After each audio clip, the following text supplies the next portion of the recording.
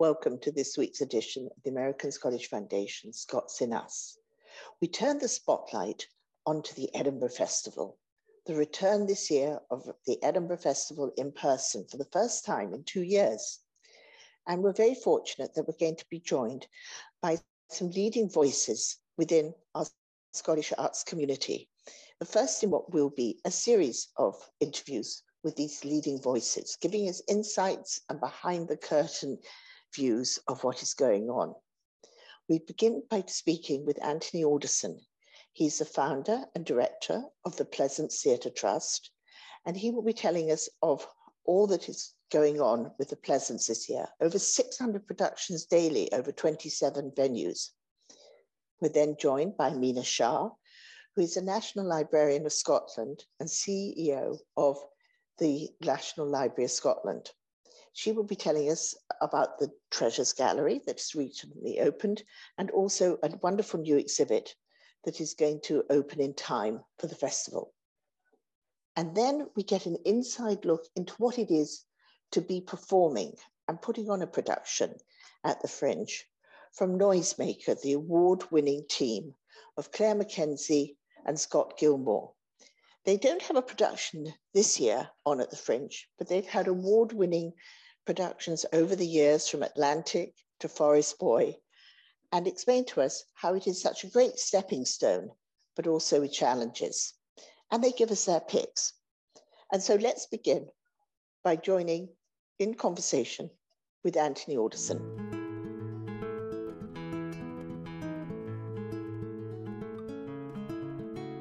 And I'm delighted to now welcome back Anthony Alderson, who is the Pleasance Theatre Trust Director and former Vice Chair for over 30 years of the Edinburgh Festival Fringe. And so good morning to you, Anthony.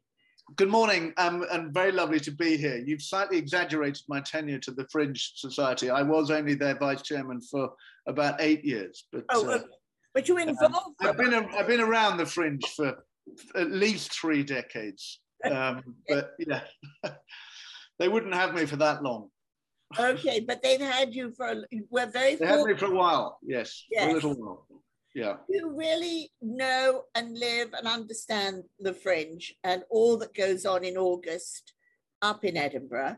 You're spending half your year also down in London with the theatre down there, preparing to come up to Edinburgh for the Fringe. Yeah. And it's been, as we've spoken over the last 2 years, the most challenging of times. But can you tell me where we are this year? How is it looking? I don't know whether I'm coming or going. Where are we this year? Well, we're back. I mean, what I mean is, what I mean by that is that we're opening all the venues that we did in 2019. We have a jam-packed program. How many is that? So this year, I think we're 27 venues. Fantastic. And we're presenting over 270 shows. Amazing. And our biggest venue is 1,300 seats. Our smallest venue is 50 seats. And it ranges from very large ballet down to, brand new pieces of new writing from new companies, stand-up comedy, great big children's program, lots of spoken word, and lots of festival. I can't wait. So when you say festival, what do you mean by that? Well, we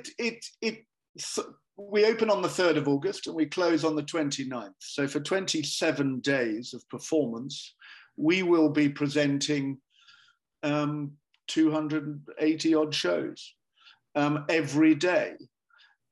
We have a cast of probably 2,500 people who are involved in all of those productions across those venues. We have a crew of nearly 500 who run the buildings and run the bars and the catering, and we partner with Edinburgh University who run all the bars. And we hope a very large audience. When we did this last in 2019, we had an audience of just over 600,000 people came through the Pleasance. And our hope is that those people will be back and will be bringing all their friends. Are you incorporating some of the outdoor elements to the performance space? We're not. I mean, the outdoor spaces around the Pleasance are very much there for the enjoyment of customers between shows. But no, we're building venues again. We're turning all those little nooks and crannies and rooms and sports centres and lecture theatres back into theatres. In fact, the crew started work this week on starting to build it all. But that is what the whole Fringe is about. It's about all these going into a building and there being like 5 different performances going on in different areas of this building. Absolutely. So we have 3 sites, the Pleasance Courtyard, which has 16 venues around it. And that's where we started 38 years ago, when we opened one space. There is actually a theatre there. The original theatre, the Little Theatre, was, this is the 75th anniversary of the festival. And in fact, in 1947, one of the original Fringe productions, a production of Gorky's The Lower Depths, was put on in what is now the Pleasance Theatre by Glasgow Unity Theatre. They came with a piece. They were one of the sort of 8 protesters, the uninvited 8, who the international festival really didn't want, because they didn't want to promote Scottish work in quite the way that the Unity Theatre wanted to do it. And so there has been something always at the Pleasance on that site. In those days, it was called the Little Theatre, but there has been something there really since the very start of the Fringe. Way back when, in 1975. We started calling it the Pleasance in 1947 is when that started. We started calling it the Pleasance in 1985. And the name is now stuck. The Courtyard is such a beautiful location. It's a wonderful venue. It's like a Belgian beer garden. You feel as if you're in a part of Edinburgh that's been carved out of the very rock of the city. It's the most gorgeous. I've probably spent 4 years of my life in that courtyard over the years, doing theatrical things. One of my favorite places on earth.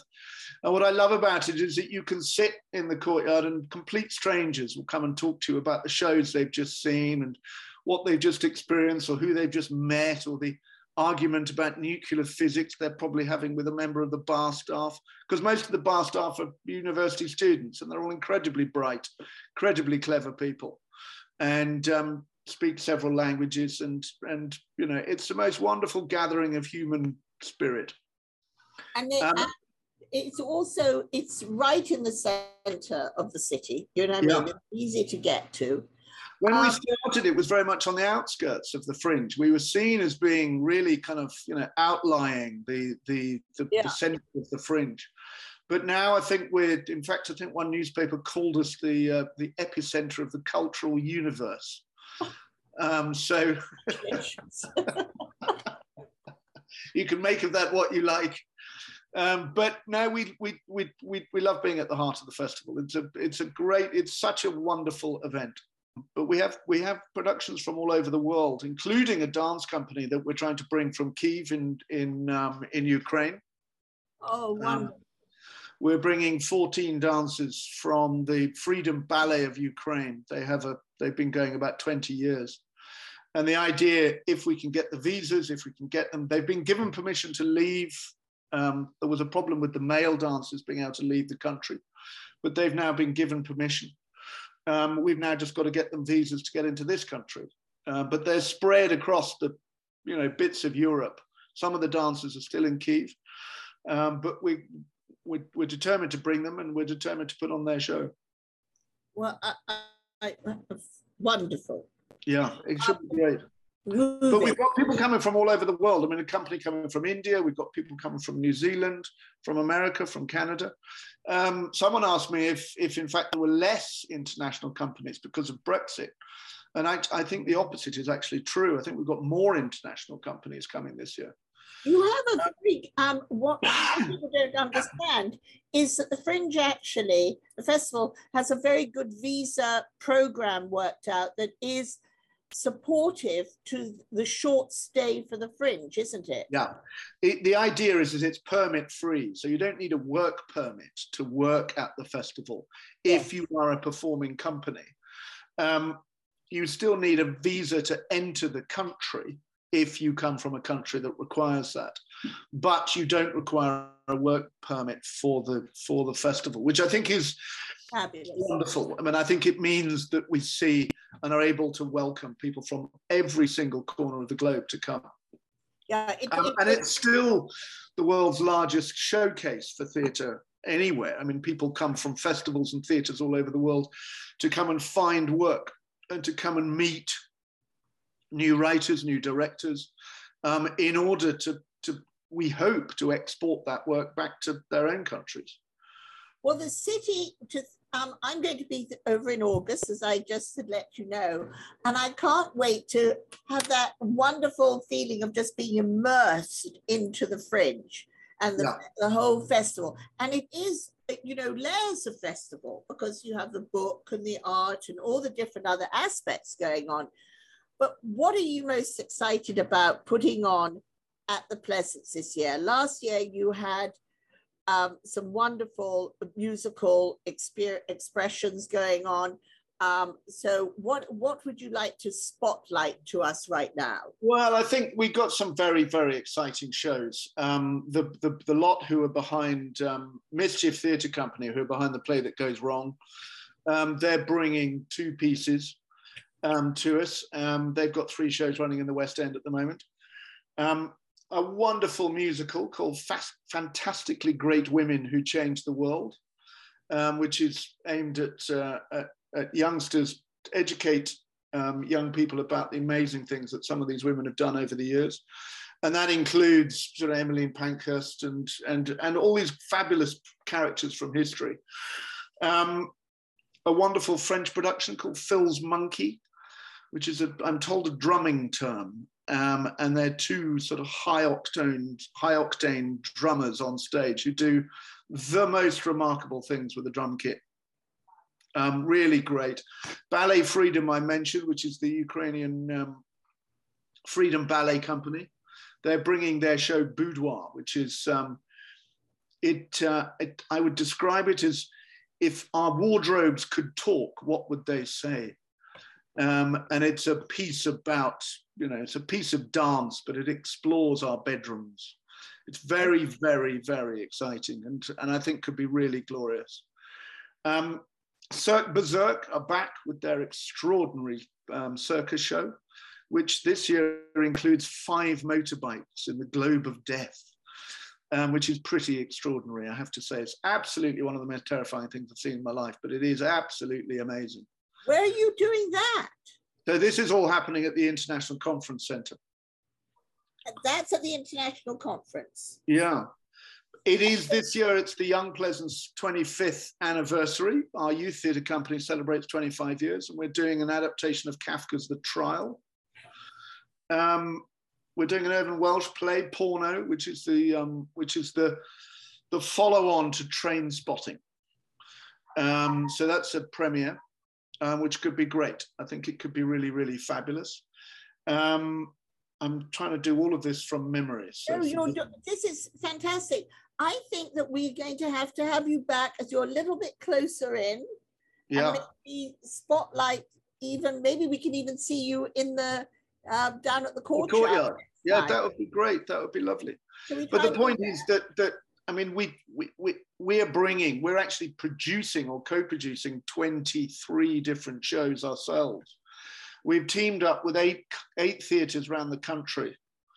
And we have this national partnership program, which is really trying to discover new regional voices and trying to help regional theatres bring stuff to the festival. And the festival means an awful lot to regional theatre in this country, because it's where they come to program a great deal of work, and again, to find creative people. So it's really lovely to be working across a number of theatres across the country. And musically, what last year that played a big part. Have you any musicals or productions? Yeah, well, Fantastically Great Women Who Changed the World is a musical. It's very much in the vein of Six, the musical. the same producers, in fact. And there's a number of musicals, none of which I can remember off the top of my head. And I stupidly didn't bring the brochure with me, otherwise I could have flicked to that page. But there is a big music program. And in fact, at the EICC, we're opening a brand new venue, a bit of a cabaret space specifically to try and promote a music program. There's a great flamenco guitarist, 2 flamenco guitarists coming, called Flamenco Fusion, or Duo, I think the band are actually called, and they are simply breathtaking. Absolutely wonderful performance. So if one wanted to go to an evening show at 6 or something, one could go on to another one. Yeah. After that. And the children's shows start at 10 in the morning and the late night cabarets finish at 3 in the morning. We don't ever sleep. It's a 24-hour operation. And when the doors are closed, there's actually a huge yard staff who come around and clean all the venues, who get rid of all the waste, who clear up all the, the bottles and the pint glasses and the, it doesn't stop. And then the crew are back in at 9, the first show starts at 10, and it rolls all day long. I think 27 days, it's wonderful. You are inspiring, and we're so fortunate that you're there doing all that you do and growing and making the whole Fringe and all of that happen. It's the whole of Edinburgh is geared to it, and delivering food and hospitality to all of us who descend. Yeah. So it's not just only what you're doing at the theatre, it's the whole experience that you're making. Absolutely. The whole thing is an experience. And one of the big parts of what we do is training. So a lot of the crew members who come, this is their first jobs for many people. It's volunteers.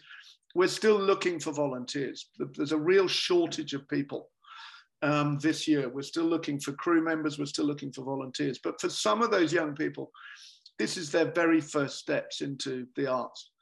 And, we run actual formal training programs for them. We run training programs throughout the festival. So you come away at the end of a month, a very much a changed person, very much more exhausted, but very much more educated and enlightened, I hope. Well, I'm just delighted that we've caught up with you today. And if we can check back in with you in a few weeks, that would be fantastic. Yeah, that would be delightful. Lovely. Right? And to seeing you soon too, in person.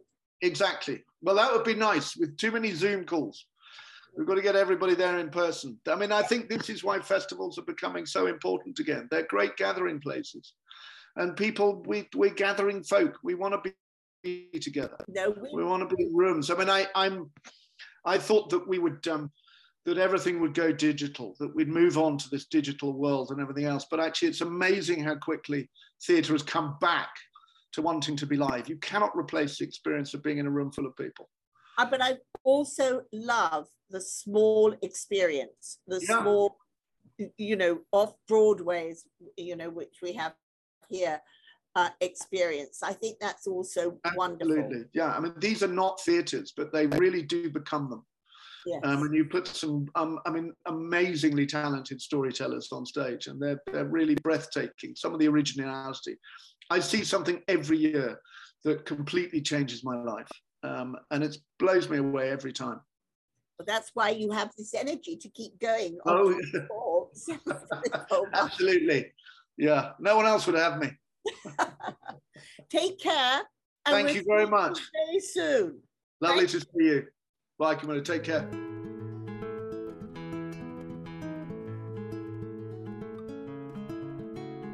Good morning and welcome to this week's Scots in Us. I'm delighted that this week I'm able to catch up with Amina Shah.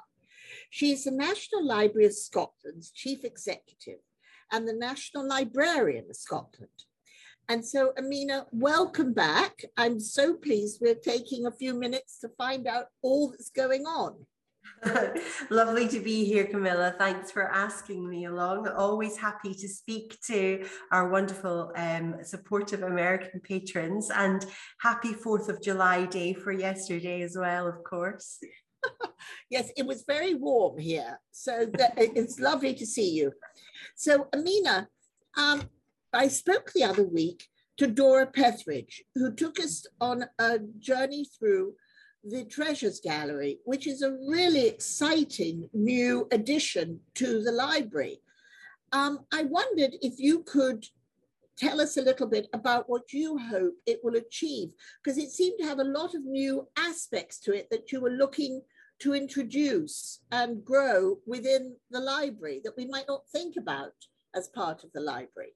Yeah, absolutely, Camilla. It's just a wonderful opportunity for us to showcase the collections that are in the library. And actually, a lot of our collections are beneath people's feet. We have 13 floors of stack underneath the Treasures Gallery in George IV Bridge. And if anyone's ever in Edinburgh and would like a tour of those, let me know, and love to show you around.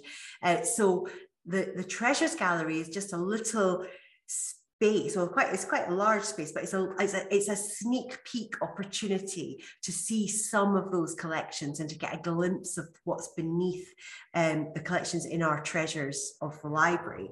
And in order to do that appropriately, what we'd started with in the Treasures Gallery when you walk in is really a description about the history of the library, because as you can imagine, we get people from all over the world coming to Edinburgh and entering the library, and we just want to be able to say what we're about, and that it's our role to collect, preserve and share the printed and recorded memory of Scotland. And we do that digitally and physically. So the Treasures is a chance to showcase things from the oldest items that we have to the most up-to-date.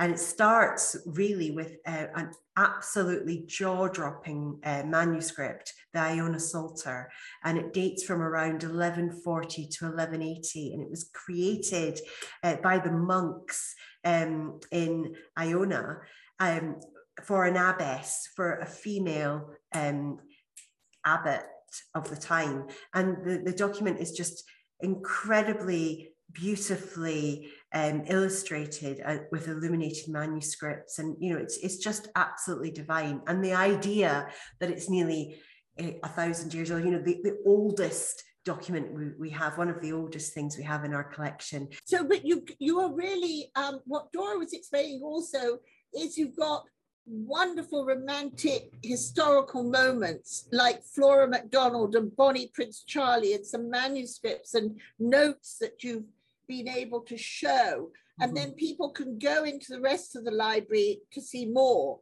But it sort of gives them a window into all you're doing. Exactly. Which is so fantastic. I had no idea that your work, of course, now it makes sense, also does include what's happening now, the digital world of what we are, and recordings and albums and all this side of things. It's a huge job. You're not the National Librarian of History, you're of today and tomorrow. Yeah, absolutely. Yes, we're a legal deposit library. So we're one of the 6 legal deposit libraries in the UK and Ireland. And that means that we collect published material. We're entitled to get a copy of every book published. And that's huge. So when the advocates started collecting, of course, back in the 1700s, when legal deposit came in, that there were very few books published. But thanks to Gutenberg and revolutions in publishing and across, the number of books published increases year on year. And now, of course, there are digital books as well. So we collect digitally and we collect in printed format. And actually, I was telling you there about the Iona Psalter and how delicate and precious that is and how old it is. But some of our most fragile collections, what we call fragile collections, are those digital collections that were curated or collected back in around 2010. And some of them use technologies such as Flash, which isn't available anymore. So those ebooks and digital content at that time is inaccessible already. So we have a digital preservation issue around collecting some of them. And of course, we have other things like CD-ROMs and computer games, and so much content that is way beyond just books. You're absolutely right, and it's really important that we collect it, because I don't know if any of you've heard about Richard Ovenden, the Bodleian's librarian, who's written a book called Burning the Books, and he talks about the value and importance of retaining these memory for the future, for truth telling, and to know what's happened in the past. So the cultural memory, it's critically important that we have those documents. You're right to mention the Lion in Mourning. We've got documents that were all about the Jacobite struggle, and even a little pack of playing cards that somebody was writing on as they were observing at Culloden. It's incredible, and we have those within the collection as well. But we need to make sure that we're collecting today to in the future people will still be able to look back and understand what happened. Well, I think it all goes to, it's like the Spirit of the Highlands project that's going on up in Inverness, telling the stories of the past to help us understand today. And I was really fascinated to know more about an exhibit you've got going on about pen names, because we all think about how we instant message everybody and send an email and do all these different things. But all this they were doing it in a different way back. So tell me what pen names is all about. Okay, so pen names, we're really excited to be launching this new summer exhibition on Thursday. Actually, we're having a launch event. So it's really taking some of our unique literary archives. So, we have the John Murray Archive and many others from the John Murray Publishing House. And within that, we have an incredible array of not just published works and first editions, but notes, letters, manuscripts from writers throughout the time. So from the Murray Archive, alongside other things we have in our collection, our curators, Kirsty McHugh and Ian Scott, have put together this exhibition, which will focus on writers who've chosen to write in a different name, a name other than their own, throughout time, and the reasons for that. So it's really fascinating. So of course there are famous writers like George Eliot who've done that, but also Sylvia Plath. We have a first edition of the Bell Jar, which she wrote in a pseudonym. And there's also lesser known writers that people might not be as aware of throughout history who've also taken this approach. And the exhibition looks at some of the reasons. So sometimes, obviously, it's so that people don't know, they might want to be more accepted. And a number of female writers, a lot of women writers did write as in a name that could be non-gender specific, presumably to get published actually and to have a wider readership. But then Robert Louis Stevenson also wrote under a pseudonym for Treasure Island, which was really interesting. And that was probably his publisher who suggested that change. So the whole exhibition traces the range of different people who've written under pen names that we have within our collection and gives a little glimpse of those. So it's really exciting. That's very different. And something you wouldn't think about, but you're always doing, you always have new and exciting new editions. And not surprisingly is your National Depository. But I was very honored to be a part of helping with the Honnesfeld Library acquisition, which is going to be a wonderful new addition of works to the National Library. So how's that going? And where do we stand at the moment?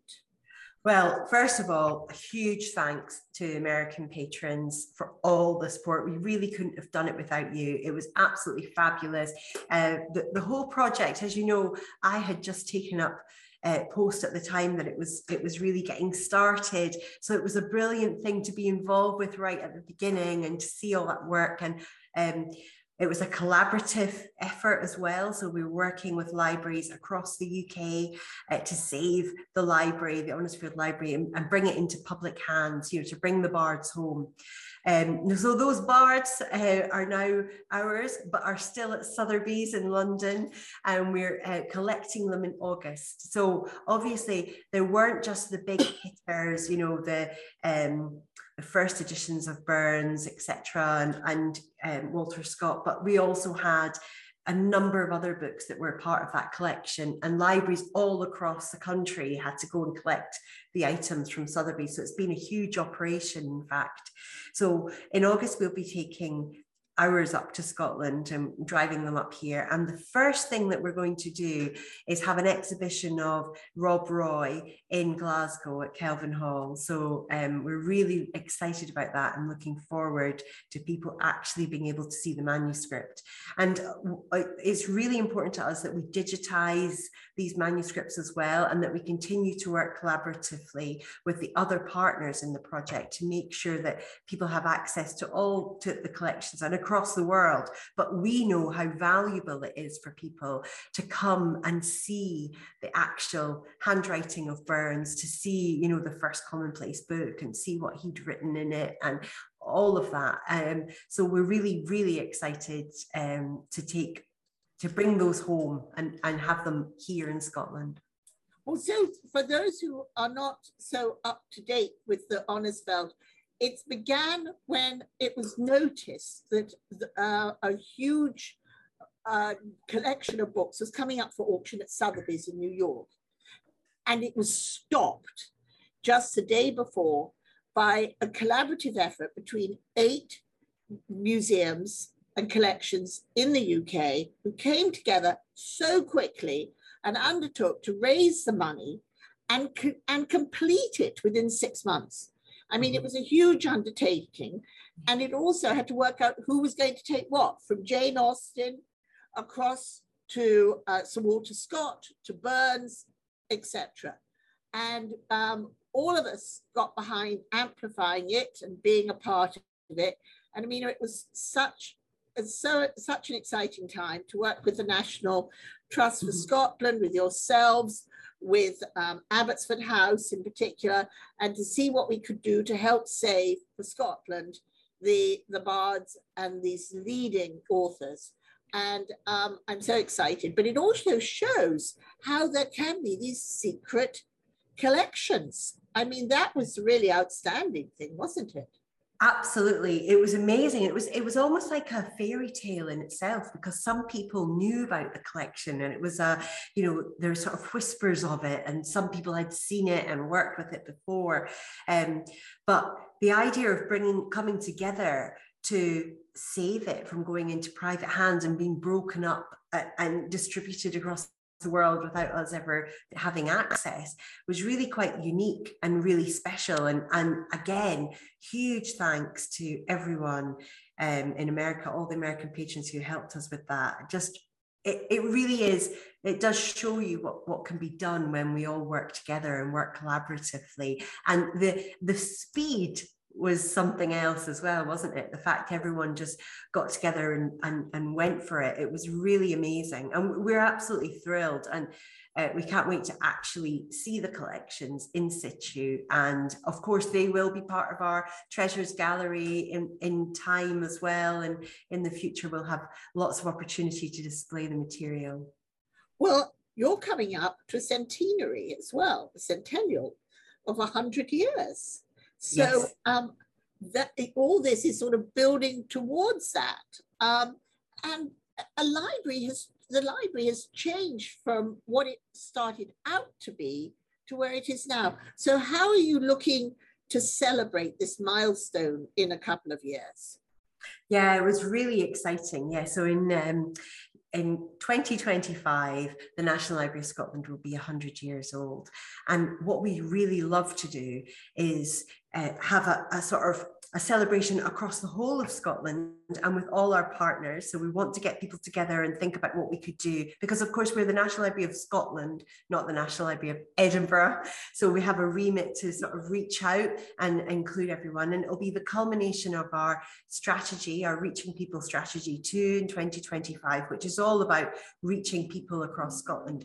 Some of you might be aware of, I think New York Public Library, for example, have done a big project recently to try and pull collections out and make the library more of an open space. And that's exactly what we want to do. We want to really make people feel that when they come to Edinburgh, they can walk in, that they can enjoy the collections. It belongs to them.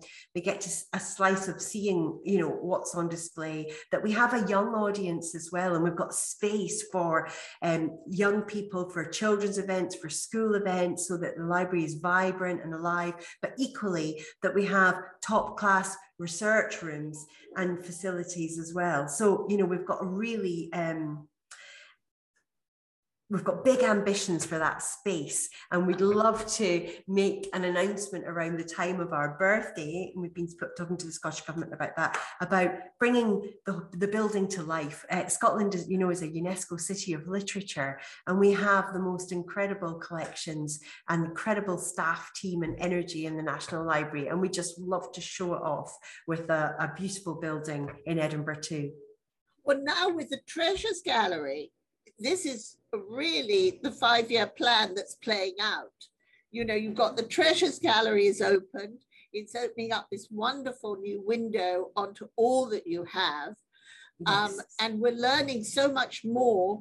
It's lovely having you in touch with us through video, able to tell us about what's going on. I had no idea, well, I'd never thought of it, about how the recordings and everything are a part of what you do, of the albums, of all of these books that are coming to you digitally and in person. And I think this is so exciting. And also I think it is so much a family event, because we want young people to understand the history, but they need something they can understand immediately too. Exactly. It's so important that we're relevant to young people and we're vibrant and people understand the value of keeping these memories and holding on to that sort of cultural heritage into the future. Well, nobody quite understood. I've always done spreadsheets from an early age. My grandfather was a mathematician and things. And I was a librarian at school, and now a library at the American Scottish Foundation, and I love how we're logging everything.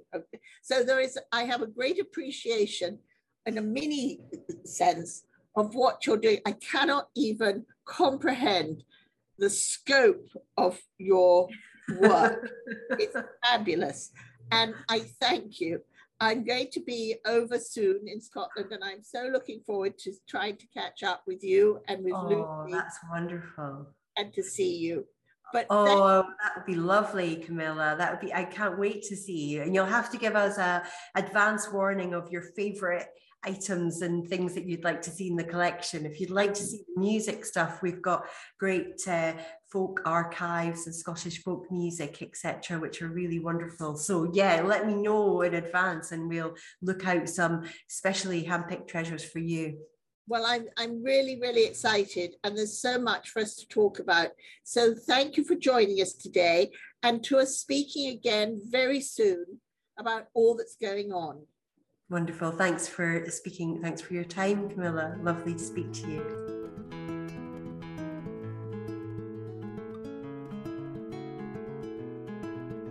I'm delighted this morning to be joined by Claire Mackenzie and Scott Gilmore, the duo that is Noisemaker. And as we approach the start of the Fringe, this year, they haven't got a production that will be happening. That's a rare thing for you both. But the Fringe has been a wonderful springboard for several of your productions. Could you let us know a little bit about how that all works? Yeah, of course. Hello, Camilla. First of all, it's dead nice Morning. to see you. Yeah, so Claire and I mean, we've worked together now as a writing partnership for this is our 10th year working together. You can see it in the eyes if you look really closely. We started as a duo, writing work in Glasgow and taking it to the festival, much like kind of a small scale like productions to try them out, and to really get a sense of how we kind of write together. The first piece we ever did there was based on like a true story that we'd read in a newspaper article. It was a show called Forest Boy that Yes. started in Scotland, in Edinburgh in Claire, was it 2013? Was that right? 2013, it was that long ago. Yeah. 2013. And that was a collaboration between us and the Royal Conservatoire of Scotland at the time. So it was a show for their master's program at the university. They did a version of it, and that show actually left after we did it at the festival. It went to London for a little bit. We won some awards for it, and that's actually And how we met. how we met. It Exactly. is. We found ourselves in New York with it, but that is all thanks to the Fringe platform that we had that year. Yeah. So we do owe a lot to that festival, and that was the start of I think about 4 or 5 shows we have taken to the Fringe first, and it's a great place to try something out. And usually they're like about an hour slots at the Fringe, so they're quite a small version of the show, but it's perfect when you've got a first draft of a show to try out in front of an audience. But it is expensive. It's not like the people you go to see and talk to about your production say, oh, we'll put it on and here's a check. You have to raise the funds and really get behind promoting and pushing it. And I don't know if everybody understands how much all of you put into getting these productions on, because not all of them are funded by the entity hosting you. No, actually, very, very rarely will you get any financial support from a venue. A venue will partner with you in terms of like marketing and selling tickets and stuff. But when it comes to actually fronting money for the production, it's pretty much always on you as an artist, or if you have a producer to help you raise some money. And even like really, really bare bones version of a production, you're well into like the 10, 20, 30 grand to do a run at the festival. So it's not like it's not an easy like undertaking, but I think if sometimes it's not always like a financial payoff you're going for, it is undeniably though, it is the biggest arts festival in the world, and it connects so many different artistic communities and different international communities from all over the world coming to Edinburgh for that 1 month, and that kind of exposure, I suppose, to not just like different people in your industry, but just audiences in general. There isn't really another place in the world to do that, so I guess it's the payoff is being allowed to like show your work to that on that scale. And I also think it's a great experience, though, you know, for artists who've written a show, and then you have to kind of figure out how you're going to sort of produce it, maybe find some money, maybe sell the thing. I think you get to learn what your show is and who it's for very quickly. So although it's a bit of a trial by fire and you're kind of like running to keep up, I wouldn't change that experience for artists at all. But you are just so when you're in Edinburgh and you see all these people busking and all these little pop-up shows happening, support them, because you really do, the artists really are needing your support, because that's a big thing about this, is the artists are really putting so much energy into it. But can we start off by taking a listen to something from Forest Boy? It won so much acclaim and was such a great springboard for you. So which track would you like us to hear first? Let's have a listen to Master of the Land, which was one of the first songs in the show.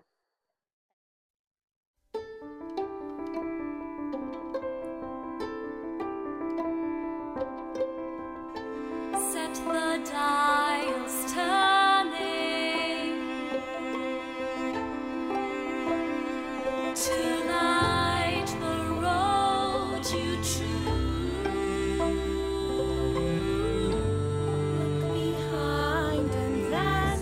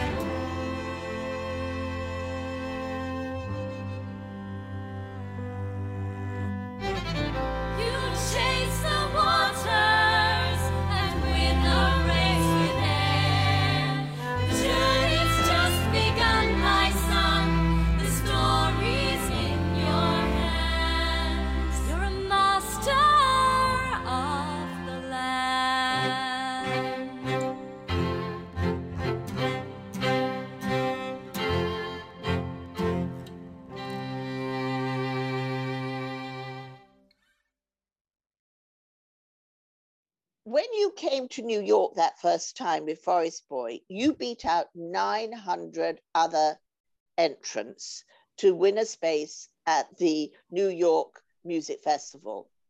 And it was wonderful. It was such a springboard into everything that then happened over here.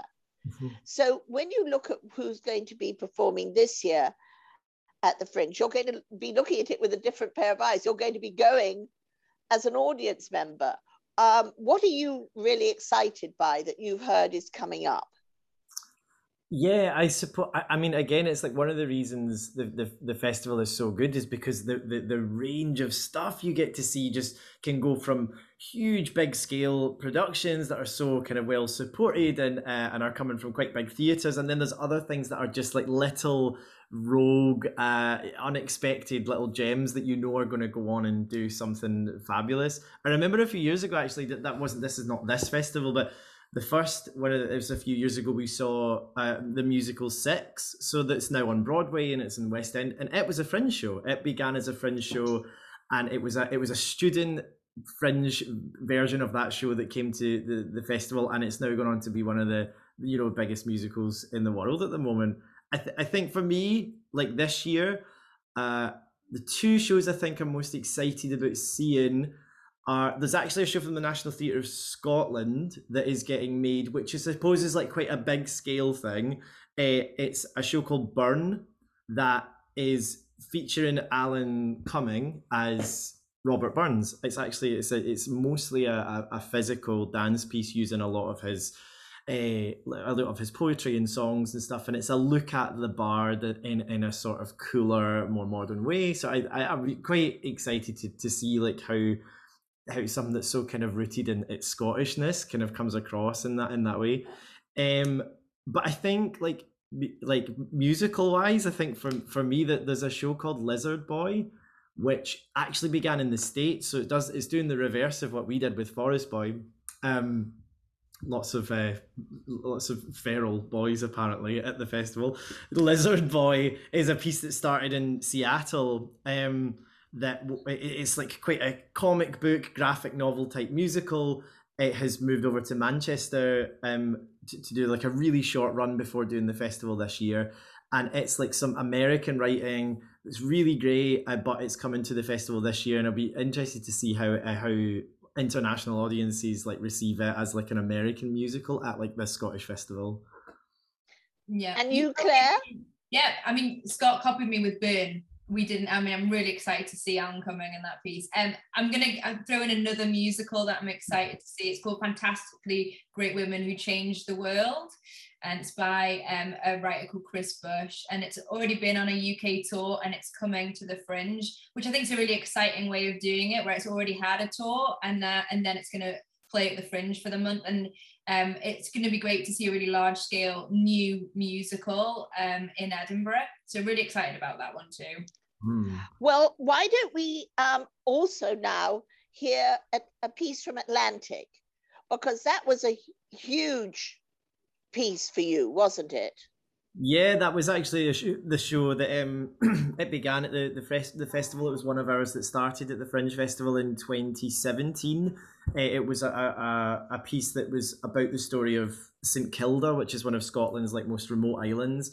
And since the Fringe Festival, we had quite a successful run there, and the show went on to become a podcast series that's just been out over.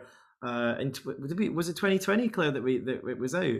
Yeah, So it's now on Spotify and Apple Podcasts and all that stuff. So yeah, we'd love to share a piece from that. So what piece would you like to share with us today, Claire?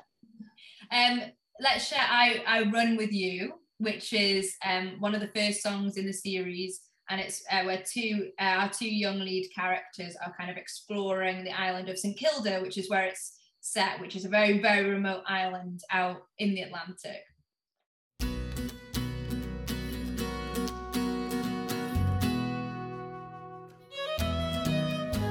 I've ran this route before, trodden down this grass, know where burns to jump, know which rocks to pass, coast to coast I've seen all there is to know, water's all that stopped me running further farther from home.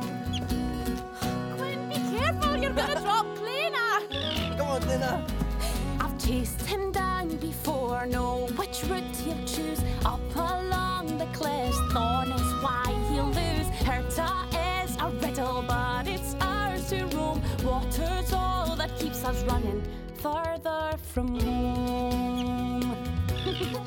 But my feet won't give in,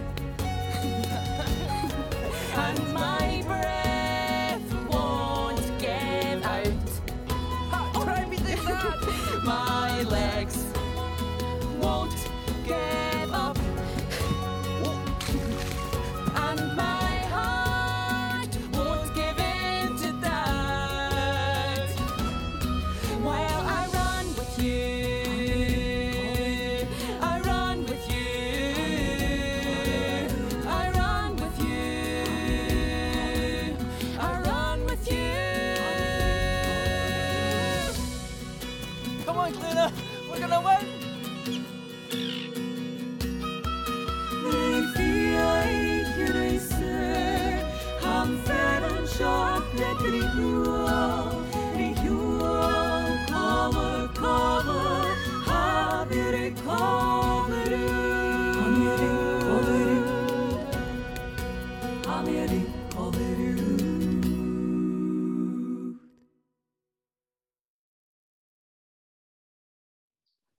You've had so many different productions that I've been fortunate to be witnessing and watching your journey.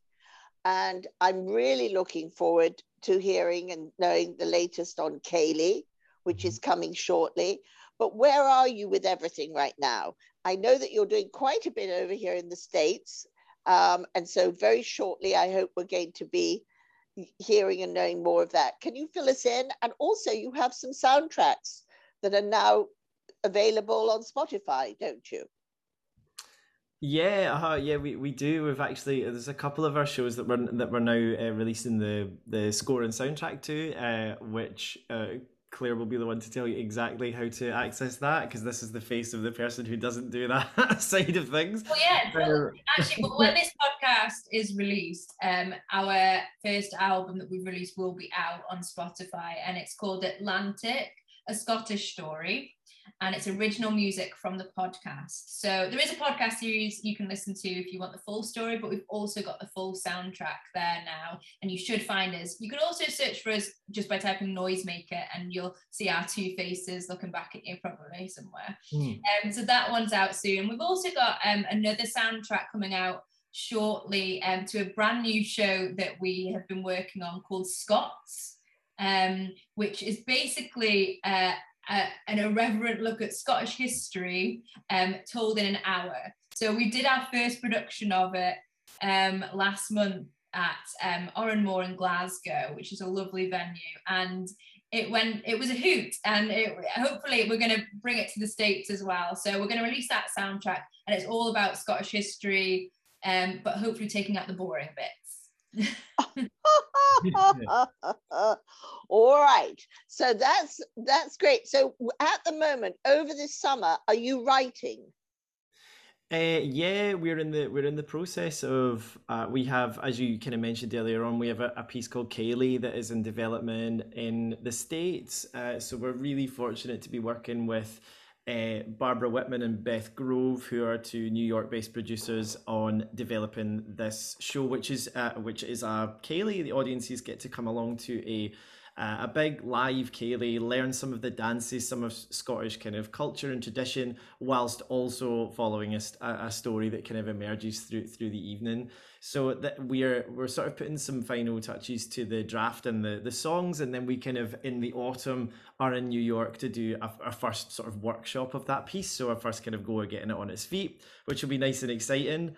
We're really delighted to be partnering again with Goodspeed Musicals in Connecticut, who developed an old show of ours called Hi, My Name is Ben, which is another piece we're still working on in the States. Goodspeed have just commissioned us to start a new show for them based on a novella called The Snow Goose, which is really beautiful story set during Dunkirk. So really kind of like rich, beautiful, moving little story that we are taking the book and adapting it for the stage as a new musical. So we're just starting the writing for that, which will kind of begin around autumn. But yeah, we're still continuing to keep one foot in Scotland and one foot in the States. It's been really lovely to see the growth of interest in work that comes out of Scotland, and also to kind of watch some of our shows go from being those little like fringe productions that we started years ago and growing into something bigger that more audiences can see, which is really lovely. It's a lovely part of the work. Well, we're going to see you back here in September. You're joining us for one of our events back here, the Wallace. Can't wait. And I hope that we get a chance to do another preview as we did with My Name is Ben. That was absolutely fantastic. And so proud that we've been able to be a part of your journey and keep in touch and know what's going on. And and also hear from you today with your picks for the festival. So as we close this segment, what would you like us to hear? I think possibly, just because it's linked into everything, a piece from Kayleigh would probably be right. But Claire, I'll let you can decide which one we go with. I think let's play something like this, which is a really fun, upbeat dance. Duncan the Stout was a man who loved to dance. He'd summon all his clan whene'er he found a chance. First he'd lead them in a toast and command they get in pairs. The dance we dance tonight will be danced for 100 years. So Duncan he taught Patrick, the caller after him, the steps to his dance so it could be taught again. And when Duncan died in battle, Patrick called the clan. Find yourselves a partner and let's celebrate our man. But as the caller takes a swig and drains his mug of ale, the steps he swore he'd learned to lead seem lacking in detail. Holy Moses, my mind's gone blank. Was it 2 steps forward, then another back? It seems unfair of me to call it his. All I know is it was something, something, something like this.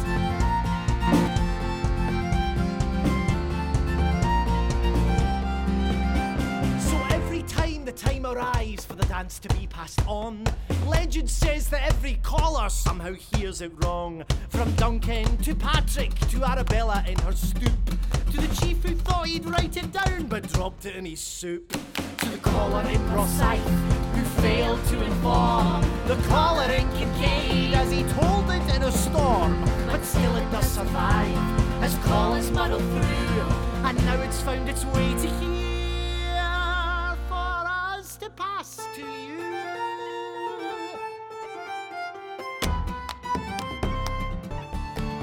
See, traditions, whatever we choose to pass on, and if it can't move with us, you'll soon find it's gone. And yes, Duncan the Stout may see our steps as strange, but his dance is still here, cause it's been able to change. So when it's time to pass it on, don't worry on what to say.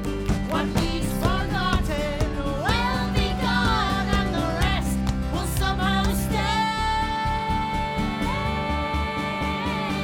Holy Moses, my mind's gone blank. Was it 2 steps forward, then another back? It seems unfair of us to call it his. All I know is it was something, something, something like this. Fantastic. So see you very soon and keep cool. It's horribly warm here, but I hear it's even hotter back there in Scotland. Yes. It's the first time for everything, right? I know. So speak soon. Thank you. Thank you so much. Thank you, Camilla. Bye. Bye. Thank you for joining us this week. I hope you've enjoyed it as much as we've enjoyed bringing it to you. It was wonderful to hear from Anthony Alderson and hear of all that is planned with the Pleasance. From Amina to see the wonderful treasure gallery now come to life and allowing us to see so many additional pieces of the library and understand much more what it's about. And finally, the chance to really chat with and understand behind the scenes from Noisemaker, the challenges, but also the wonderful opportunity that performing at the Fringe can give a new production or new artists. To learn more about what the American Scottish Foundation does, please go to our website, americanscottishfoundation.org, and join us again the first and the third Monday of the month for another Scots in Us.